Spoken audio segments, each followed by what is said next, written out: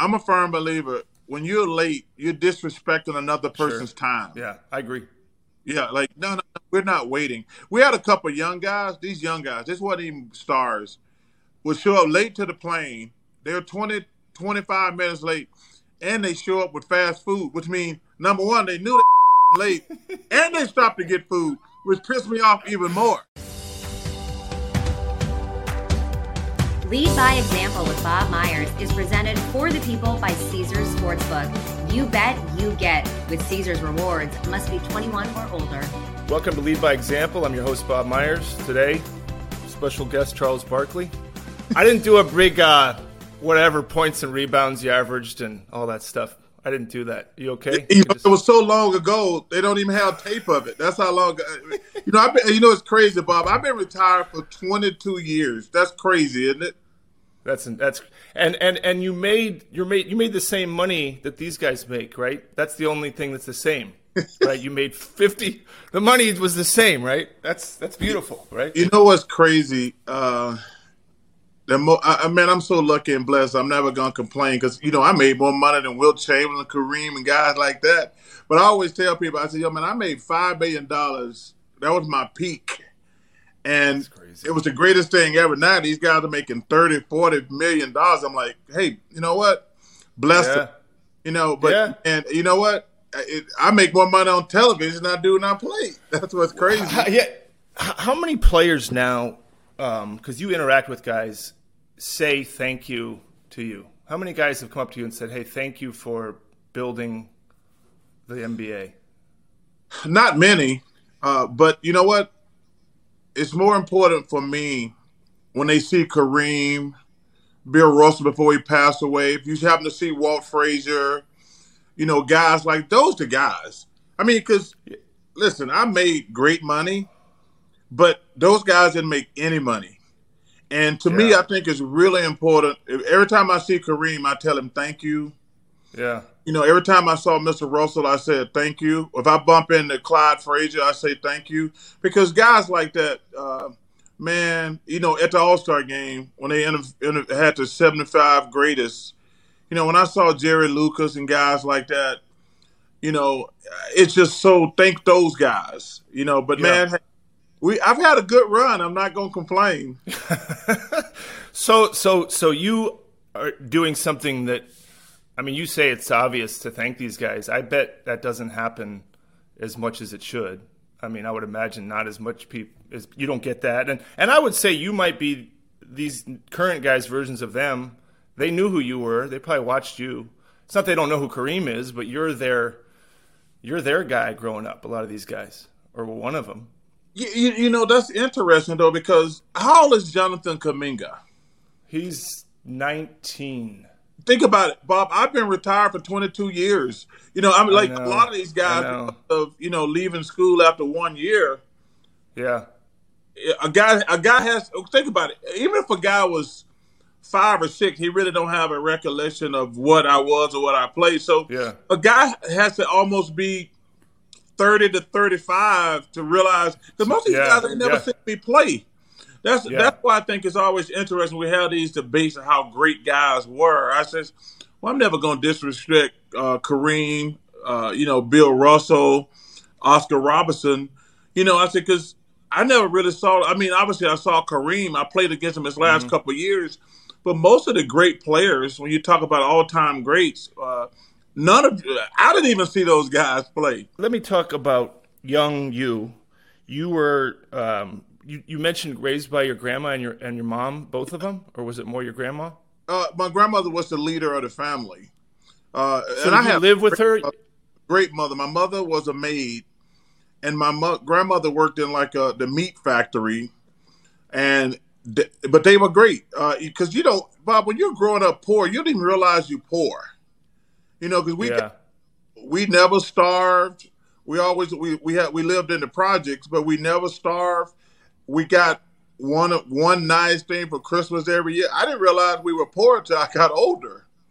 And when stop for a second? Like when you were a kid, so you lived in the projects. You actually that's where you lived twice. Yes, sir. So what did you get for Christmas? So give me like a Christmas gift of the 10-year-old child. Like, what did you actually get? I probably got a pair of shoes. That was and it. That was it. That was it. Like yeah, that was it. That was it. A box of shoes. Like I say, that was it. Yeah. In the meat factory, at the time, 2 of my brothers have passed away, and I got one still living. So a single mom and a single grandmother trying to make ends meet for 4 boys, it's not a lot of left over. Yeah, no. So really, but they were great though. It came because in the beginning I sucked at basketball because I was only 5'10", and I grew from 5'10" to 6'5" in 1 year. That's why people, when people talk about my recruiting, nobody recruited me. Nobody's looking for a 5'10" backup point guard. But go ahead. I grew to 6'5" and became a really good high school player, my mother and grandmother came to every game. And, man, it meant the world to me. And I always tell parents this, man, go see your kids play. You being there is the best thing you can do as a parent. Did you tell them that when they were showing up? Could you say that? I did say not. That to them? I didn't know it because, I'm kid. Because kids, a lot of these kids are stupid like me. Like, you don't want to be like, man, I'm glad my mom and grandmother are here. Yeah, sure. Other dudes, because it kind of makes you look soft to a certain degree. But now I'm old enough, like, man, I'm so glad, especially since they're both gone now. It really meant a lot to me, them being up in the stands. Well, let me ask you a question. So I don't know the answer to this, and if you don't want to talk about it, it's okay. I don't know the story of your dad. Like, was that ever? My dad is interested. Bob, I hated my dad for a long time because he was never there. He was never in my life really until we got back together, and I actually buried him last summer. But I used to resent him. I tell you when this first thing happened. So my dad wasn't in my life at all. But then I know who he was, Charles. Did you know who? Who he was? Yeah. Okay. I knew wasn't around. He wasn't. He left and he actually moved to California.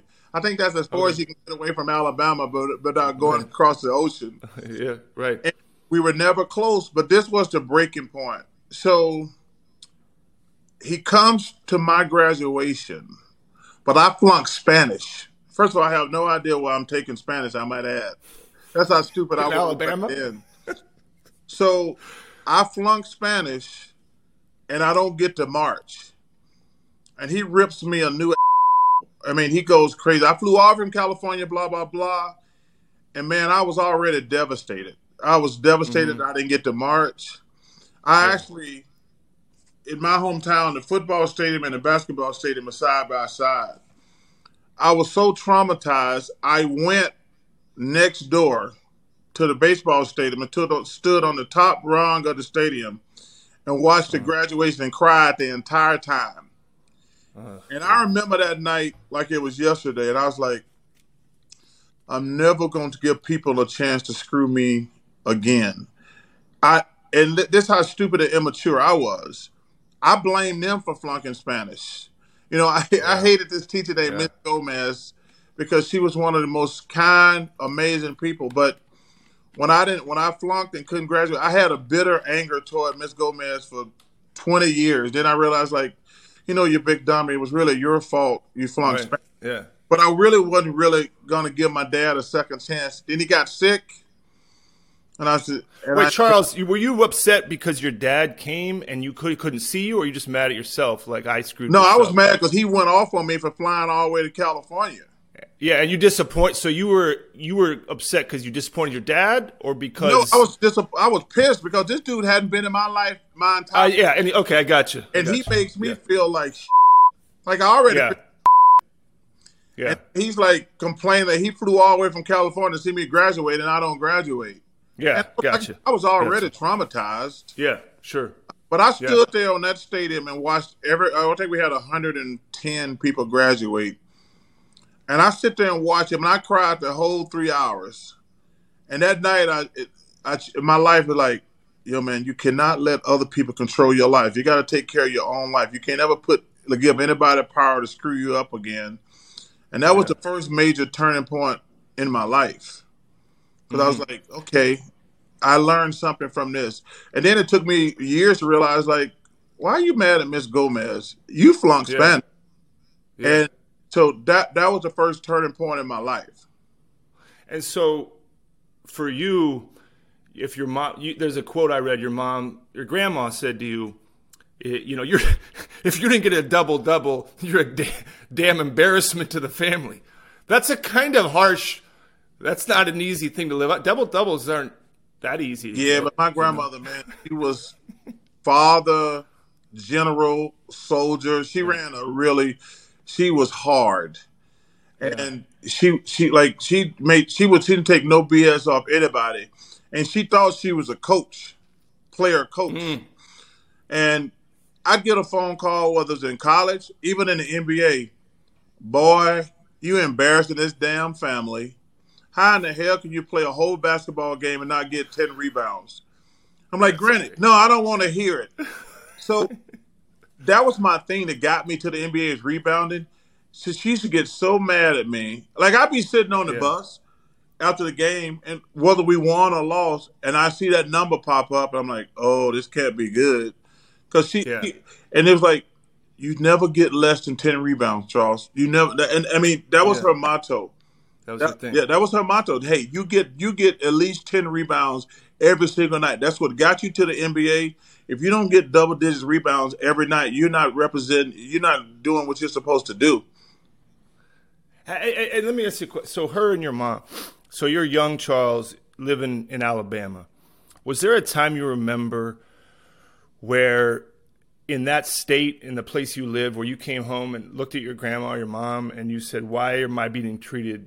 Maybe you said it differently, but why are people treating me differently because I'm a black guy or I'm a kid? Like, did you have a moment in your life where you experienced racism or kind of like maybe it was even college or after? Yeah. Well, because the reason I asked, Charles, is I feel like you're a good person. You don't hold back much, it seems to me, in what you say. And I think part of the reason you have that ability is because of what you've gone through in your life. I don't know if that resonates with you, but it's almost like I can say these things because I lived this. I lived this life. Alabama. You're 100% correct. But because my grandmother, the greatest person ever, she talked to me about Muhammad Ali. She talked to me about Dr. King. She talked to me about Dr. Medgar Evers. She talked to me about Nelson Mandela. She would always talk to me, but she would always say, now, this is not about black and white. This is about right and wrong, because there are a lot of white people out here who are helping in this fight. And the number one thing she told me, don't ever be racist. It makes you, and it's just wrong.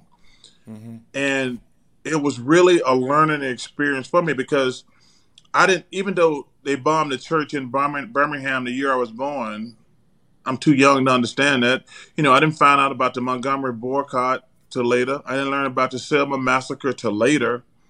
But the best thing ever happened, my grandmother said, Charles, it's always going to be different, you being black. There's always going to be racism. But you have to understand, there's a lot of people who are not black, whether they're Jewish, whether they're just white folks, they are here walking with us. And that's the way I try to live my life. But I will tell you something that was interesting. One of my best friends in the world is a guy named Pep Mock. Him and his family are the salt of the earth.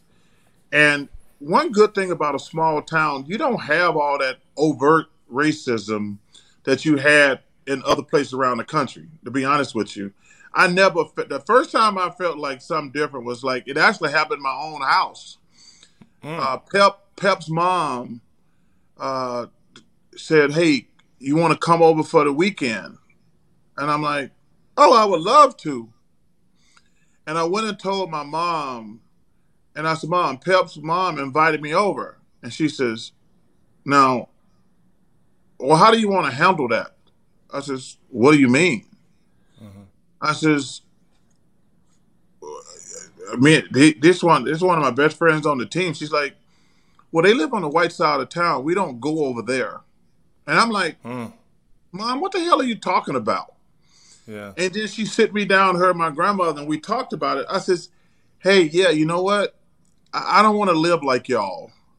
I don't want to grow up like, I want to be friends with white people. I want to have white friends. I don't want to stay on my side of town And the only time I see these guys at basketball practices in school, I said, we going to school together. I think we should be friends. And that was another turning point in my life. I was like, yeah, you know what? I don't want to live. I understand. I'm old enough to understand this stuff now. But if I don't make a change, if I keep the status quo, we're never going to, I don't want to live like that. Mm-hmm. And like I say, I'm very aware of racism happens even now. I'm almost 60. But you have to make a choice where you want to be part of the problem or you want to be part of the solution. And I choose to be because of my grandmother. She's like, hey, anytime you're racist, you're just a but the main thing, it's just wrong, plain and simple. Yeah. And it's interesting because, this is leadership, I think, in an interesting way. I want to talk about Auburn. I want to talk about the NBA. But I think now in your life, you got a big voice, and you've earned that, right? But part of it, I think, is, one, how authentic you are. And I think that's a rarity. I think it's hard to find people that you have always been a guy, whether you played or not. This is me. You like me or you don't, but this is who I am. And a lot of players, that's a struggle for people that are famous or rich or well-known. But now when you speak, the things you say really affect people. Your voice is powerful. And so sometimes people get upset with that. Sometimes people feel a need to respond to you. And you are kind of like, hey, why are you so upset? But there's a power in what you do. But I feel like you're saying it from a place of, it's not a mean place. Does that make sense? It's just, this is what you think? Bob, that was actually my first learning experience. Going back to Dr. J, I think we were in 87, 88 when I becoming a star. Number one, I'm never going to say anything out of spite or hurt. Because like I say, I'm always try to be honest and be fair.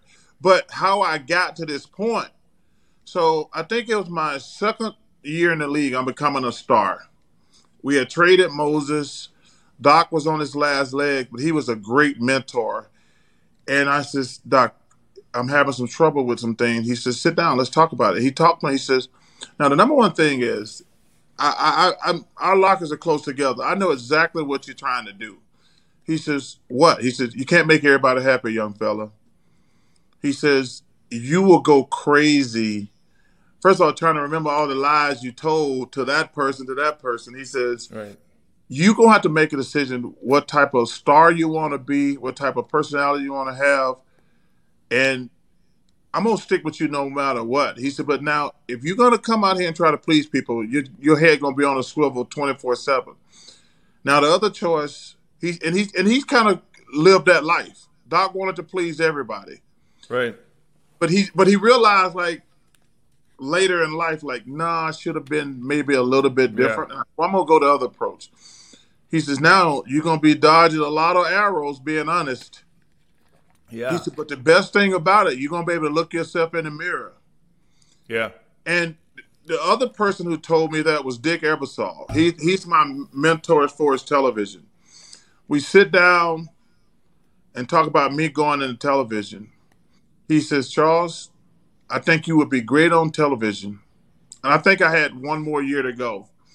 He says, you're going to be great on television, but you're always going to be in trouble. And I'm like, what the hell does that mean? Yeah. He said, Charles, when people tell you they want honesty, they really don't want honesty, especially fans. Fans want two things. Tell me my favorite player is great and tell me my team is great. And if you don't say that, you don't think, and I think it's humility, you are self-aware and humble enough to know what's the big deal. But the big deal is people care what you think to a level that you don't understand. And even going back, Charles, when you said, I remember, because I was a kid when you said, I'm not a role model. And I remember growing up going, of course Charles isn't a role. And then people got upset when you said that. And I was more thinking well, why would Charles? And look, sure, you're a great player, but I think the way you said it was don't look to me to be your role model. But then you took so much heat for that. And then I think it came full circle where you were kind of okay, if you view me as a role model, I'll try to be one. But you were saying that from a place of pick someone else because there's other people like Mandel, all the people you mentioned. Yeah. But I thought that was fascinating. Well, so it was very fascinating because when I went to Nike with that commercial, they're like, nuts right now. And I said, no, let's do this. I'm going to explain why. Let's do it. Right.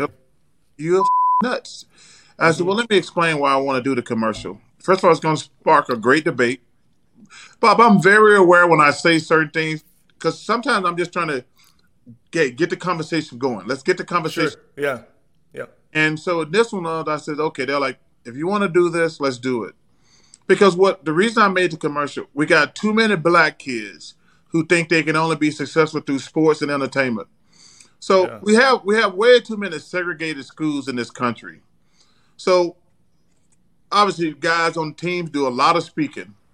You go to predominantly white schools, you go to predominantly black schools. And I always ask at the end, well, what do you want to do when you grow up? And I noticed when I would go to a predominantly white school, guy would say, I said, well, how many of y'all want to play pro sports? Only like 10 to 15% of the white kids are raising their hand. I said, what do you want to do? I want to be a doctor. I want to be a lawyer. I want to be an engineer. I want to be a teacher. And I'm like, wow, that's awesome. Because I know how hard it is to get to that NBA. So it's like hitting the lottery. But the problem was when I would go speak at these black schools, well, I said, how many of y'all want to play sports? It was pretty much 100 raising their hand. I said, oh, man.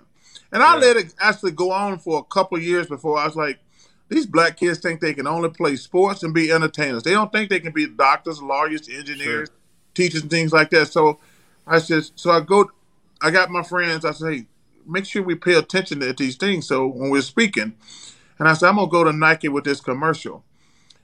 And I want to give Nike a lot of credit because they came back to me after about 2 years and says, this is one of the best things we ever did. We were wrong.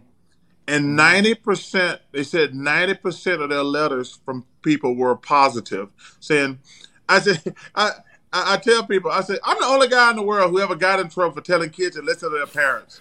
I mean, that's how crazy some of this is. It was kind of like, so when I asked you, I think you said my role model was my grandma or my mom. And I think I looked at it like, why would your role model be an NBA player that you don't even know? But I was in San Quentin one time, Charles, and this was during the Kaepernick stuff. And Harry Edwards was a prominent kind of civil, justice guy from Barkley, and he was speaking to the San Quentin inmates, and I was in there, and he said the same thing you said, which was he would go speak to a group of inner city kids and say, how many of you want to be President Obama? And you'd think, a few guys. How many of you want to be Steph Curry or LeBron James? All of them, right? All of them. And so so then you go, okay, I'm not going to change that. So what do I do with it, right? And I think that's what you're doing now, where you go, okay, you want me to be a role model? If you want to look up to me, and I think with all the things you're doing outside of broadcasting, have you kind of said, okay, if you want me to do that, if people are looking at me, and I am a role model for you, then I'm going to do these things? Man, basketball has been so great to me. I mean, I'll be 60, and I ain't never had a real job in my life.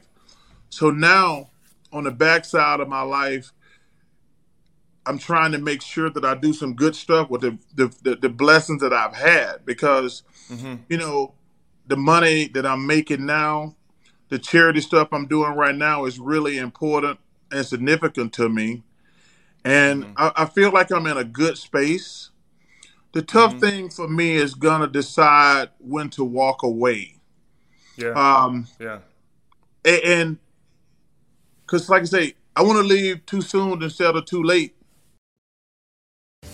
More Lead by Example after this. With Caesars Sportsbook and Casino, every bet earns with Caesars Rewards. That means whether you win or lose, you're always earning towards perks like free stays at iconic Caesars properties, game tickets, dining, and more. And if you haven't started yet, here's a reminder. Your first bet is on Caesars, up to $1,250. Download the app with promo code OMAHAFULL and place your first bet. If you win, congrats. If you don't, you'll get your stake back as a bet credit. Must be 21 or older, offer valid, and must be physically present in Arizona, Colorado, Illinois, Indiana, Iowa, Kansas, Louisiana, Michigan, New York, New Jersey, Pennsylvania, Tennessee, Virginia, West Virginia, and Wyoming only. New users and first $10 plus wager only. Must register with eligible promo code. Bet amount of qualifying wager returned only if wager is settled as a loss. Maximum bet credit $1,250. Must be used within 14 days of receipt. Tier credits and reward credits will be added to account within 7 days after qualifying wager settles. See Caesars.com/promos for full terms. Void where prohibited. Know when to stop before you start. Gambling problem? Arizona, call 1-800-NEXT-STEP. Colorado, Wyoming, Kansas, affiliated with Kansas Crossing Casino, call 1-800-522-4700. Indiana, call 1-800-9-WITH-IT. Iowa, call 1-800-BETS-OFF. Louisiana, call 1-877-770-STOP. Licensed through Horseshoe, Bossier City, and Harris, New Orleans. Michigan, call 1-800-270-7117. Illinois, Maryland, New Jersey, Tennessee, Virginia, West Virginia, Pennsylvania, affiliated with Harris, Philadelphia. If you or someone you know has a gambling problem, crisis counseling and referral services can be accessed by calling 1-800-GAMBLER, 1-800-426-2537, or West Virginia, visit 1-800-GAMBLER.net. New York, call 877-8-HOPE-NEW YORK or text HOPE New York 467-369. And we're back. So if you were around a locker room now, as a coach or a GM or just in a team, I'll tell you what you got as a player that these players don't know that they're missing is you got a bus ride where you sat next to a teammate like Dr. J or Moses and you talked to him about life. You got in the training room or in the locker room, you got to talk about the team and the game and probably made these relationships that you have still now. Charles, now with these phones, it's like you got your own little life you're leading by yourself, and on the bus, there's nobody talking to anybody. And it's not just our team. It's our team's pretty close. We've been together a long time. But as I move through my part of professional sports, I always wish that people built these relationships because, as you know, when you're done playing, that whole team thing is over. Like, you got your group of people that you work with, but now guys are like, they're spending time on their phones. And I think, tell me if I'm wrong, but when you played, you probably talked about whatever with your teammates. Is that true? Well, because those guys, man, first of all, the best thing ever happened to me basketball-wise is probably Moses Malone. You know, so Bob, I was the number 5 pick in the draft. And when I was in college, I was about between 295 and 300 pounds in my college. But I led the SEC in rebounding all 3 years I was in college. And so I was the number 5 pick in the draft. I wasn't getting to play. And me and Moses happened to live in the same neighborhood, in the same building, excuse me. And I asked him, I said, Mo, can I come up and see you tonight? I got something I need to talk to you about. And he said, yeah, come by, young fella. And I went up there that night, and I said, Moses, why am I not getting to play? He says, son, you're fat and lazy. I'm like, what? He says, Chuck, you can't play at 300 pounds in the NBA. That was the best thing ever happened to me, Bob. Yeah. By far. Because like I say, I didn't know I needed to lose weight because I was having success. So he says, and Moses already one of the best ever to do it. He said, I'll meet with you before practice, after practice. He said, let's lose 10 pounds. I get to 290. I'm starting to feel better, working harder. I get to 280. Mm-hmm. Now I'm actually starting to get to play a lot. It takes me to 270, 260, 250. This guy helped me lose 50 pounds, Bob. Best thing ever happened to me, and the rest is history. I didn't know first of all, I didn't know I could lose 50 pounds. I didn't know I was that damn fat. But if this guy hadn't taken me under his wing, Dr. J taught me about how to dress. Mm-hmm. He like, Charles, you're not in college. Don't wear warm-up suits. Go get some suits. He took me shopping. We bought some suits. Yeah. I remember very well this guy, we went to a place called Boyd's in Philadelphia. He took me, got me 5 to 7 suits, 5 or 6 sports coats.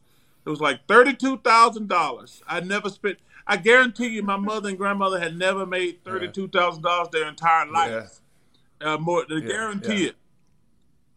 When I got the bill, I was like, holy ho. And I was like, he said, this is how you have to dress, son. This is professional. Professional. And things like that, to go back to your point about, man, you need to learn from the guys around you. And let me tell you something. You guys got one of the most unique setups. I'm not saying this because I'm your podcast. Man, if I'm a guard and I can learn from Steph Curry, Klay Thompson, I'd be like, damn, where we going to dinner tonight, guys? Yeah. Where are we going to dinner? Hey, Steph, okay, I'm leaving practice. Damn, Steph and Klay still here shooting. Maybe I should stay here and shoot. Yeah. And the same thing, like, wait a minute. Whatever Iguodala's doing, I want to do that too. Yeah. Whatever Andre's doing, I want to do. Even Draymond. I said, what is Draymond doing?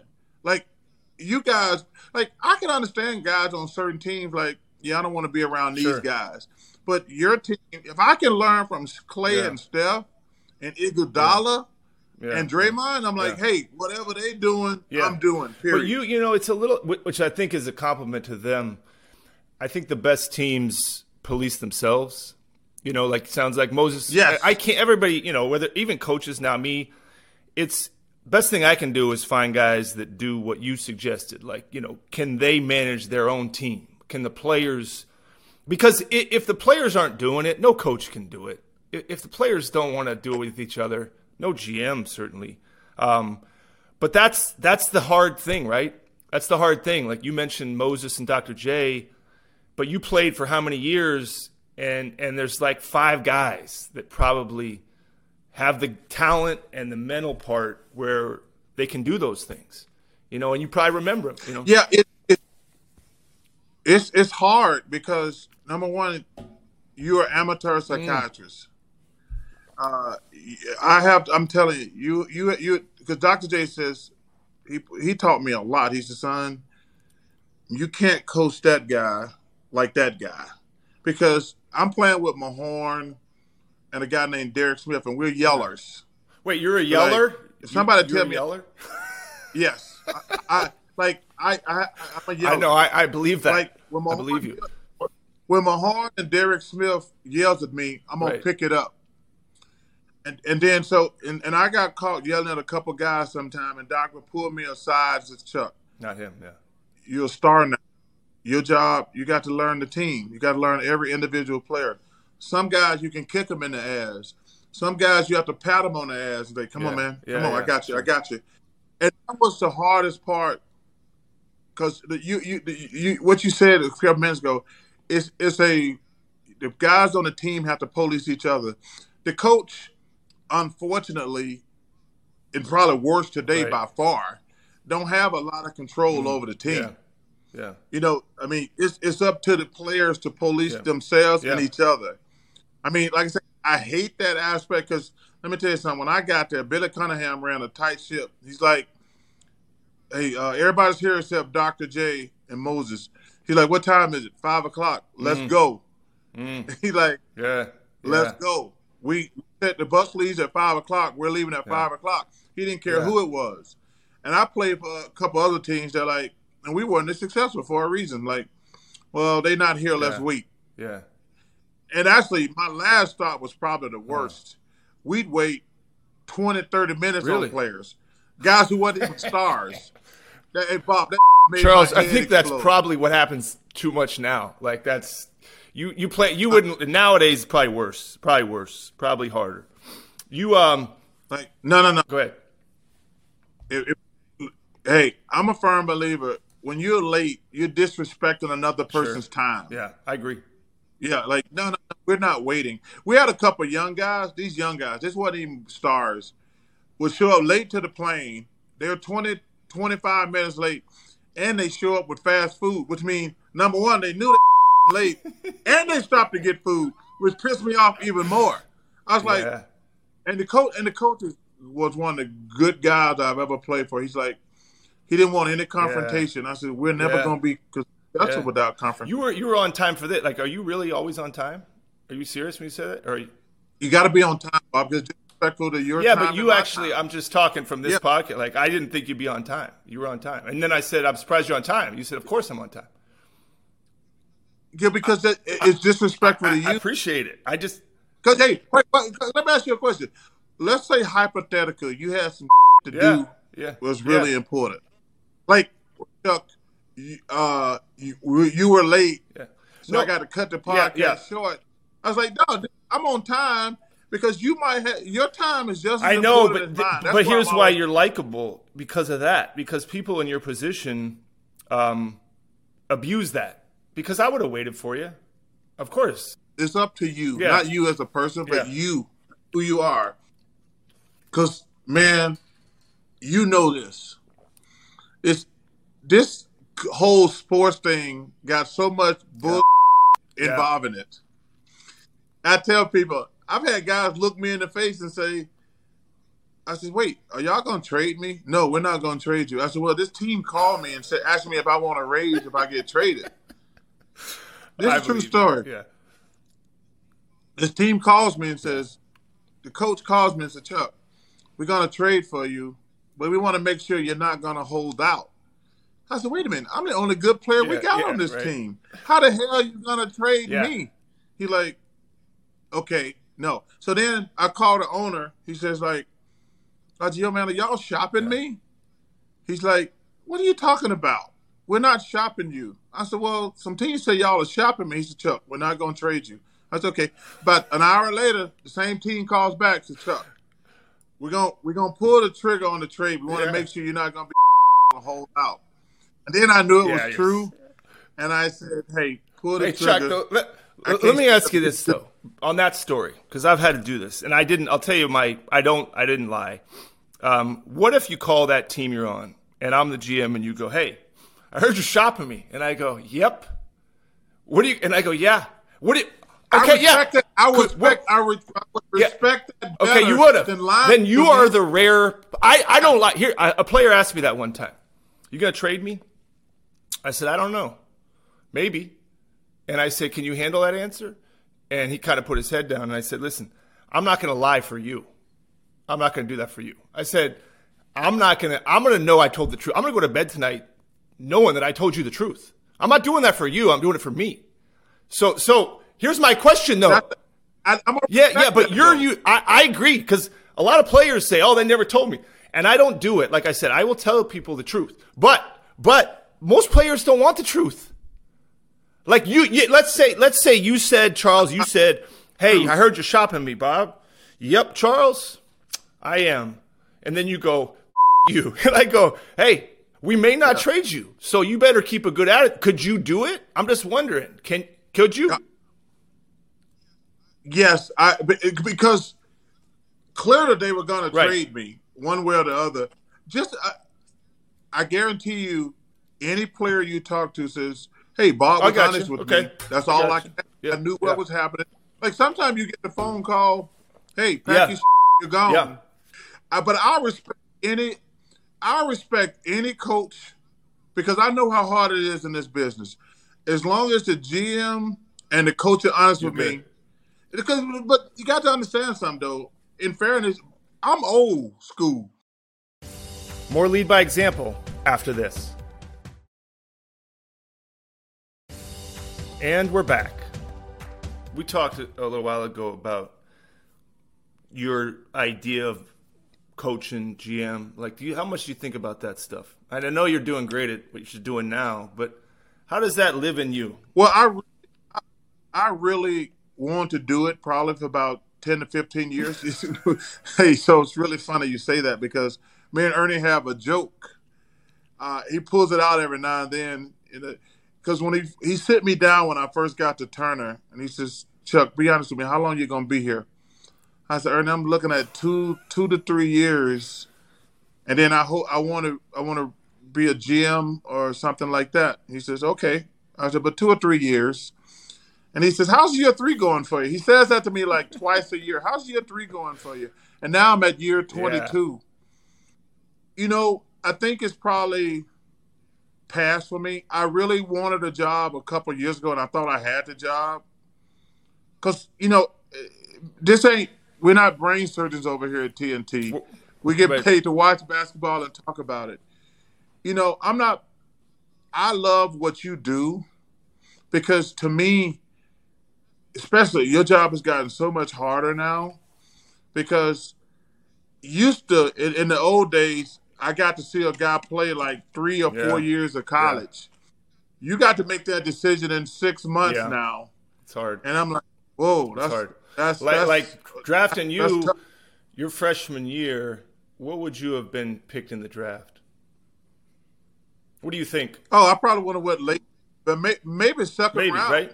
So you show up. This is the problem, and I think I appreciate it. It is a hard job. It's hard in any sport now. And you show up. Warriors draft Charles Barkley, 19 years old, and you show up and you're, like you said, maybe not in shape, and you're a second-round pick. So nobody really cares too much about you being 300 pounds. So my coach goes, I can't play Barkley. He's 300 pounds. And my trainer goes, I tried to tell him to lose weight. And I go, don't worry about him. He's a second-round pick. Like, you know what? We got to focus on this. Yeah. And you could be out of the – like, that's the hard part. And we would have missed out on some generational guy like you because it was you weren't ready. And we tried. And that's the hard part. That's the tough part. Well, what makes it even worse is these on television. Like, and some of them are my friends. They're such on TV now. Like, they're calling a kid a bust after a year or after 6 weeks now. Not necessarily just in the NBA, but I'm talking about. Especially, I would hate to be an NFL quarterback because you look at Troy Aikman and Peyton Manning, two of the best to ever do it. I think they both was like 1-15 back then. Can you imagine like a number one draft pick or quarterback go in the first round nowadays, going 1-15? They're like, he's a bust. Yeah. He's a bomb. I mean, it's because that's how powerful television is, though. They tell you what to think and everything. When we make a trade or a draft pick, Charles, they'll grade it. Okay, so it's like the trade. We got an A+. I mean, I go, I don't know. It could be an F. I mean, or you got an F on that draft pick. I go, how is it an F? The kid hasn't even. We haven't even given him a jersey yet. Like, how is it an F or an A? Like, he hasn't even played in the game. What do you mean A? Well, that's like when you guys got Wiggins. Yeah, F. That's what everybody said. Most of the grades are like, I don't know what the hell they doing out of Golden State, and then. And all of a sudden, you guys win the championship, and he's with the second best player there. And then, but that's the thing about it. There's no responsibility on their part. They're like, what the hell are the Warriors doing, going out getting Wiggins, blah blah blah. Then you win the championship. They never said, "Yo, I was wrong." On it's my funny criticism because when trade. we won it last year, Curry, everybody had this idea that Steph was taking receipts and he was going shooting back at people that say we weren't going to win it. And I asked Steph, I said, what? I said, were you really bothered by people saying we weren't going to win it? He goes, nah, he's just funny. You know, he said people say we couldn't, but he's unique like you, where a lot of these people can't do that. You said we suck, Charles, and we proved you wrong. You're like, I don't care. Like, you did suck at that. Yeah, you did suck early in the season. Now you won it. Good for you. Yeah. You know, so it's just, you're right. But most people can't look at it like that. It's hard. They do care if they got to grade this or that, or they're a bust, or somebody says that. It's hard. Like, it's powerful. Yeah, but when I speak to a lot of college teams and some pro teams, and we always talk about self-esteem. I said, guys, it's called self-esteem. It's not what this do. It's not what your wife say. It's not what your girlfriend says. Your piece, not just basketball, your self-belief as a person. Because those are two different things. Basketball is what you do, but you got to be a good person away from the basketball court. But it's called self-esteem. Because if you live your life worrying about what everybody else say about you, you would go crazy. Yeah. You know, you would go crazy. Because how many people have like a really pure heart when they're criticizing you? Like, I don't like you because of this. That's why I'm saying nice, mean things to you. So you can't worry about what every Tom, Dick, and Lucy say. You can't do that. You'll go but the crazy. hard part now is, Charles, is you pick up the phone that we all carry everywhere, and then you can find out what people think about you. And the problem now is for a lot of, at least athletes, up until a certain age, if you make it pro, 90% of it has been how great you are. And then you get to the pros, And most guys struggle. Quarterbacks, you mentioned some, Yes. and then all of a sudden it's like, whoa, these people are mean. And they loved me Yes. before. And then you have to sit this guy down and go, okay, listen, here's the deal. It didn't matter when they said you were great, and it doesn't matter that they say you suck. And that's a hard thing for a 19, 20, 21-year-old to process, because Yes. they're kind of like, wait a sec, when I was 14, I was the number one quarterback, and then they said I was great, and I got recruited to all these schools, and now they say I'm a bust. That's not an easy thing. Yeah, it's not, because like parents walk up to me all the time telling me their kid gonna be in the NBA. They're like, my son is Mr. Florida. He's gonna be in the NBA one day. You know what I'm saying to myself, Bob? I guess you don't know they got 49 others out there too. Yeah. Like, you know what I say to these people? Like, I know you might be friends with Tiger Woods or some of these guys, and I go, okay, your kid's gonna be in the NBA. Like, what do you think that means? Does that mean he's gonna be a good person? Yeah. I go, I'll tell you what it might mean. Yeah. He might be rich. That's it. Like, that doesn't mean he's gonna be a good dad or a good husband or a good friend. But you think this is and you look at Tiger and you go, yeah, Tiger is maybe the best golfer in the history. Was his life easy? Like, has his path been easy? Yeah. And then you go, and if I told you, and you got kids, like, would you give them his life? And you might be like, no. No. And that's crazy. Like, if somebody asks you, like, you got kid, you go, hey, do you want your kid to be the best at something ever? You might go, I don't know about that. What does that mean? You know, but people don't do that. My kid's going to be in the NBA. That's going to solve all my problems. And I go, what are you talking about? That might create some, you know. Yeah, there's a great saying. I think it's, hey, live your life. Yeah. Don't try to live anybody else's life. It's already taken. Yeah. Charles, how many kids for you? How many children? Just one. You know, Bob, I got one daughter. She's 33. She just had my first grandson. His name is Little Henry. It's the greatest thing ever happened to me. You know, my daughter, you know, you're talking about expectations and things like that. So my daughter's like 6 feet tall. She's been 6 feet tall since she's like 2. So I'm thinking I'm going to have the best basketball player in the world by the time I train her and everything. And, you know, and I'm like, that was my dream. And I'm like, she's going to be the best basketball player in the world when I get to work. Because she was like 6 feet tall when she was like 6 or 7, to be honest with you. I'm like, oh, man, when I get her, I'm going to get her the best teachers. I'm going to work with her. She's going to be great. So I said, I put her in the basketball. I'm like, I don't think she likes basketball. I said, you know, you got to bang. She said, Dad, I'm bigger than other girls. I might hurt them. I said, that's the objective. Kick their ass. And she didn't like basketball. And it was traumatic for me. And I was like, then I put her in volleyball. Then I put her in lacrosse. I put her in soccer. And then one day I called, hey, can I talk to you? I says, do you like sports? Dad, I don't like sports at all. And I was like, what? How old was she then? Was she high school? I think 15, like 15, 16.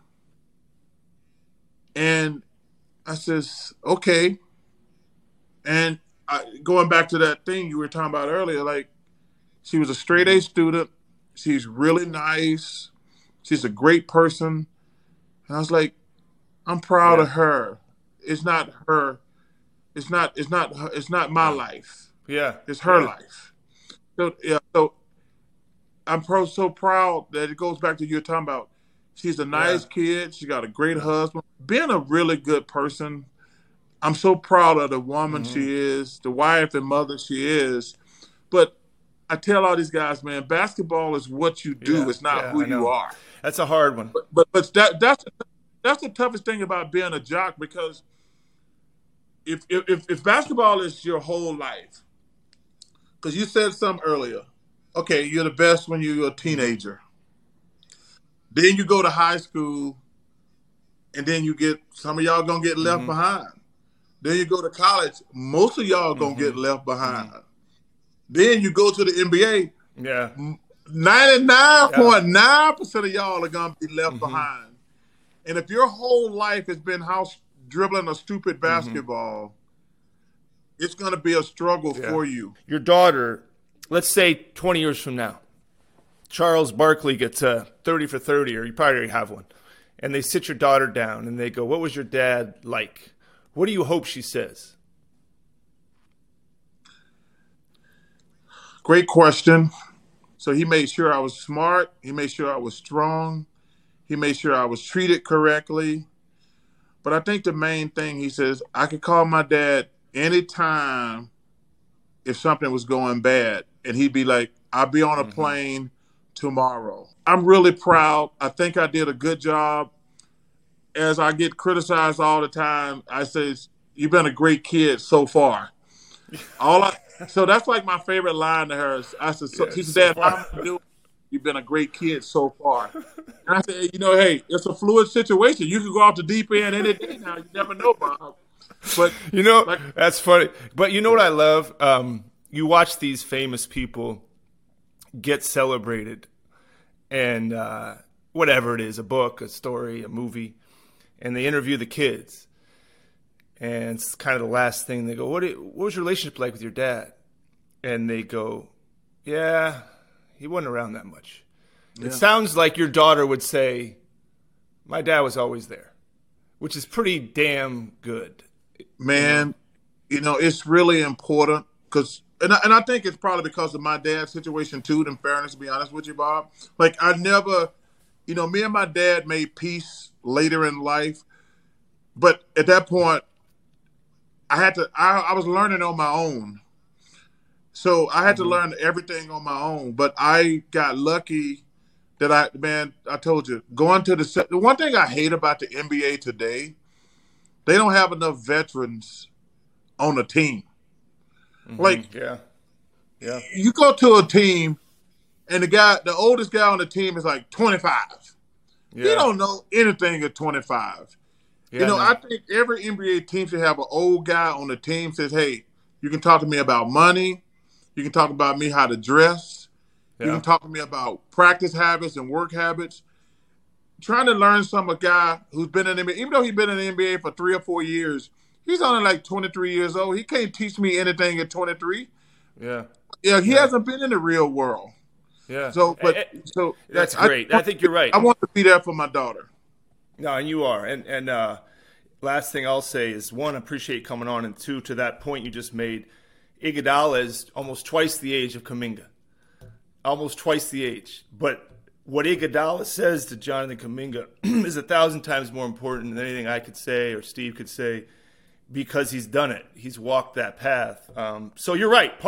We do need more vets. I'm partly to blame, like people in my position, but that's for another day too. Yeah.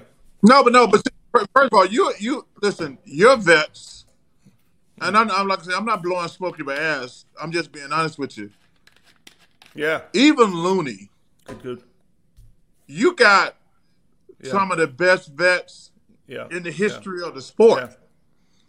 I mean, and I say, and listen, you built that thing, but I'm telling you, every team would kill to have your leadership. Yeah.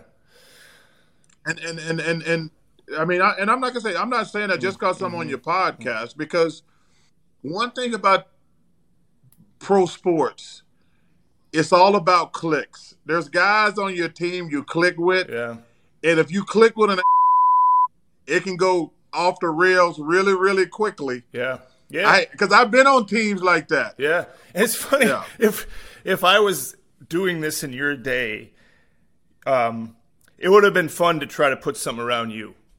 It would have been interesting, because I tell Draymond, one of the best things about, and you share this too, is when you walk in a room, everybody knows you just walked in the room. That's nothing that's just who you are. And that's a compliment. They also know when you leave the room. But you can't have 10 of those guys.